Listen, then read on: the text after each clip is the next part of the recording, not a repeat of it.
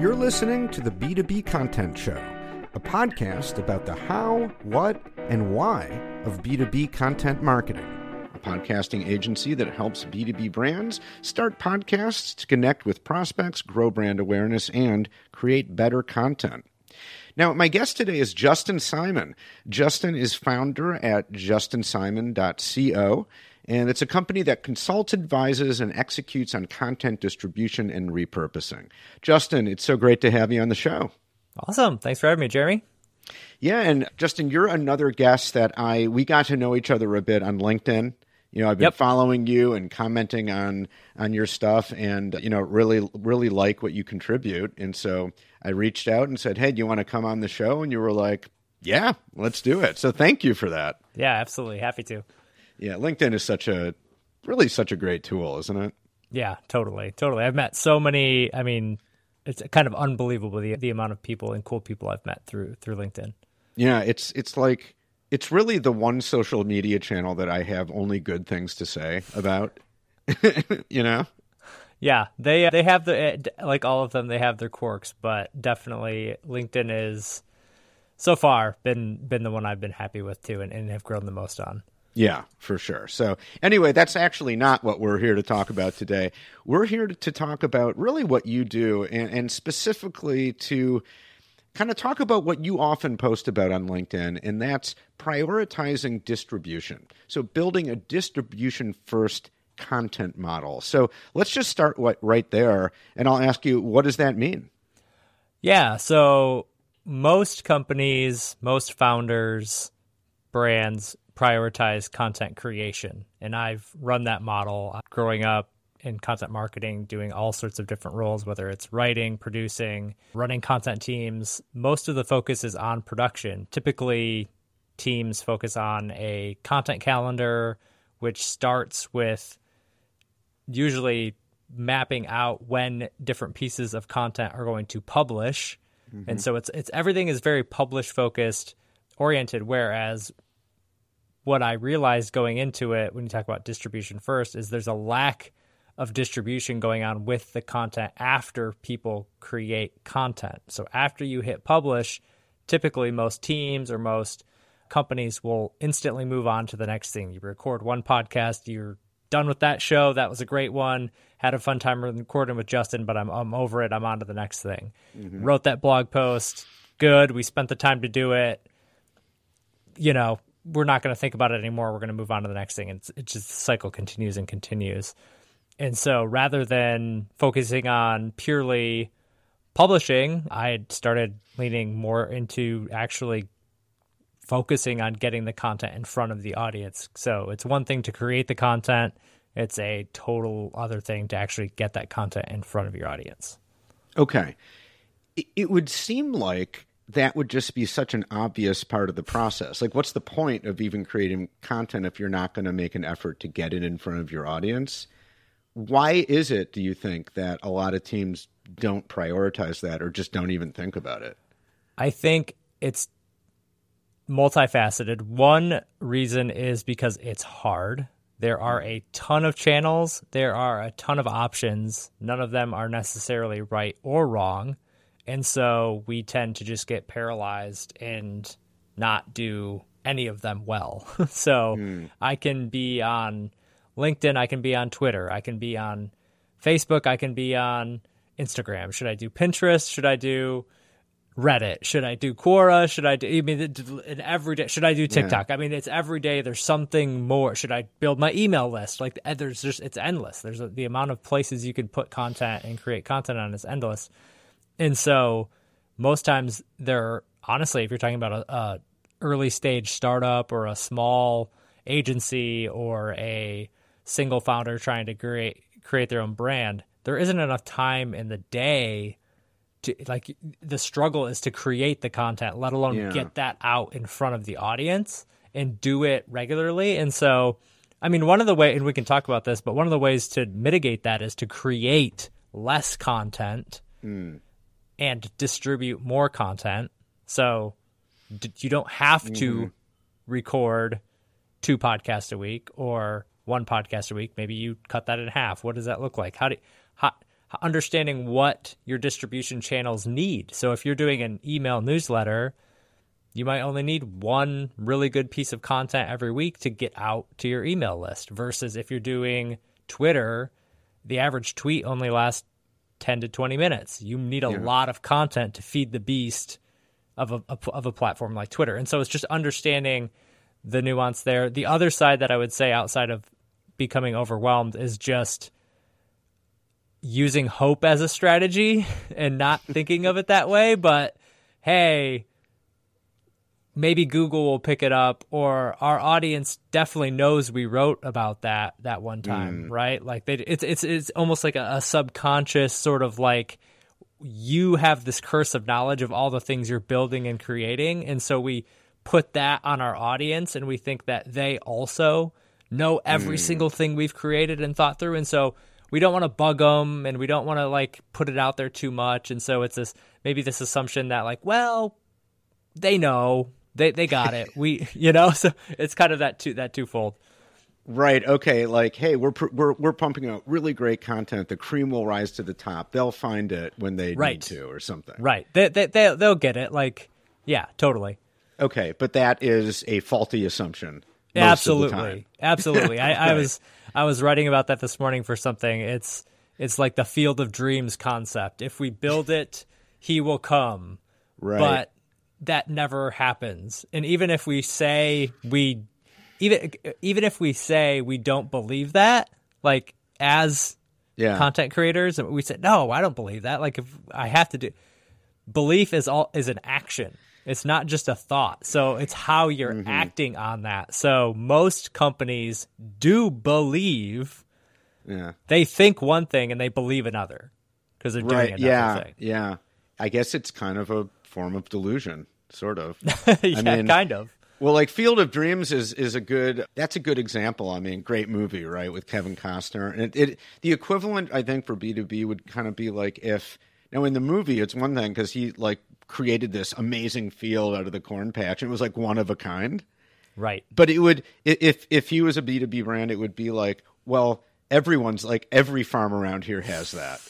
Yours is just one of a million. So True. Whatever. No one's going to come, So, okay. So let's get into then, what does it look like to have a distribution first content model? What does that actually look like in practice? Yeah, I think for the most, at a very base level, it's simply creating one. So to start, most companies and most people that I talk to don't even have one written down. They have a rough idea of what they do, but they don't have a schedule. They don't have any sort of regular rhythm. They don't have a plan in place for any particular piece of content. So I like to start with channels. So understanding what I touched on this, but like what channels are you posting on? So like LinkedIn would be a big one. So understanding LinkedIn's algorithm, you kind of know like you really only need 5 posts a week to be successful, like or 7 max, because LinkedIn really only likes one, about 1 a day, maybe 2 a day. You do more than that, the algorithm really doesn't help you out. And so like understanding where you're distributing that content can help you. You can basically reverse engineer back to creation. That's the distribution first mindset, is like understanding what you need to create and then reverse engineering back to saying, oh man, I only need to write 1 blog a month and I can get all this content out in front of people. And it's just got to be really good. It's got to be the core to the themes that we're trying to hit. That's the next piece that I like to talk about is theming and understanding, like, if you are going to create less, you have to be more focused in terms of what you're going to talk about and what you're going to create content around. So let's talk about LinkedIn as an example. You mentioned, the better you understand the algorithm, then the better it's going to go. How do you learn about an algorithm, like the LinkedIn algorithm? Because obviously it's proprietary and they keep it as secret as they can. So how do you go about figuring out how it works? I think it's trial and error in some regard. And I also think what the effects of distribution are on your audience, but they're also on you. So the more you distribute your content on any given platform, the faster you are going to learn the insights of that platform. Because the more at-bats you've had on that platform. So if I post, like my typical posting schedule is once every day, Monday through Friday, sometimes on Saturdays. That over the course of a year, take that compared to somebody who posts once every 2 weeks or even once a week, the scale that I'm able to learn not only what the algorithm likes, but what the people in my audience like or the people following my content like, whether that's formats, ideas, content types, etc. The learning is just so much faster. Okay. So so say more about what you do. So you're posting regularly every day. And then, like, what metrics are you paying attention to? You know, like, what tools on LinkedIn are you using to gain insight about your content? Yeah, I mean, I use on LinkedIn specifically. I use a tool called Shield App. It's a plugin that you can get, and it basically helps run analytics and allows you to do better lookups for historical data. So, LinkedIn does not give you a good historical data lookup at all for your individual. Like, you have to either like scroll posts and look individually, whereas this you could go like date range and then filter by type of content. So if I say I want to know how my videos have performed, I can click one button, scan it back, and say, oh, my average video gets X percentage of engagement. Compare that to a text post text, and then compare that over that same range. So you can get quick snapshots to be able to see viewership, engagement rates, all that type of stuff. Okay, and then that way you can quickly scan and say, like, okay, here's what's working, apparently. Here's what's not. I'll double down on what's working and just do more of that. Absolutely. And I think, and too, like, I like to use social as validation. So when you talk about distribution and repurposing, I like to use social media to validate an idea, see that my audience cares about it, and then use my bigger platforms like my podcast, newsletter, etc., to then create content around those ideas that I've already gotten validation on that the audience cares about. Right. Okay. Makes sense. So let's take a hypothetical use case. Let's say, random SaaS company X, they have a blog. And so if you're advising them, what would be the ideal situation for them to distribute that blog post? Like, what would that process look like? What would they be doing under your guidance? Yeah, for me, it's obviously starting, maybe auditing the blog, figuring out which topics are most interesting to them. Again, going back to the themes, what themes does their audience care about? In terms of like practically moving through, start with the distribution channels, understanding where they want to be, where their audience is at, and then where they have bandwidth to create that type of content. For instance, it doesn't make sense for them to necessarily have a plan to create video content if they don't have anybody in either as an agency to help them do that or as somebody in-house to help. Like, even though that might be a good thing to try to tackle, it might not make sense. But if they have a blog, I would pick a few distribution channels. I like to break them up into kind of SEO is its own distribution channel, especially when you're talking about a blog. So like Google as distribution. So if the content is written with SEO in mind, that is a main lever I might pull for them, is to try to optimize and use Google as a solid distribution for channel for them. The problem with SEO is it's a long-term investment. So, and you have to have somebody actively looking for that thing.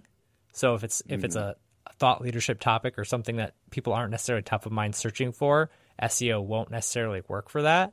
And then I like to use I've been seeing these called this more like rented channels. So like the rented spaces like forums, Reddit, social media channels like LinkedIn or Twitter. These are spaces where you're putting content, but you're at the whim of an algorithm. You're at the whim of having to create content for these spots. You don't own that audience necessarily. If something changed like that, your followers would be gone.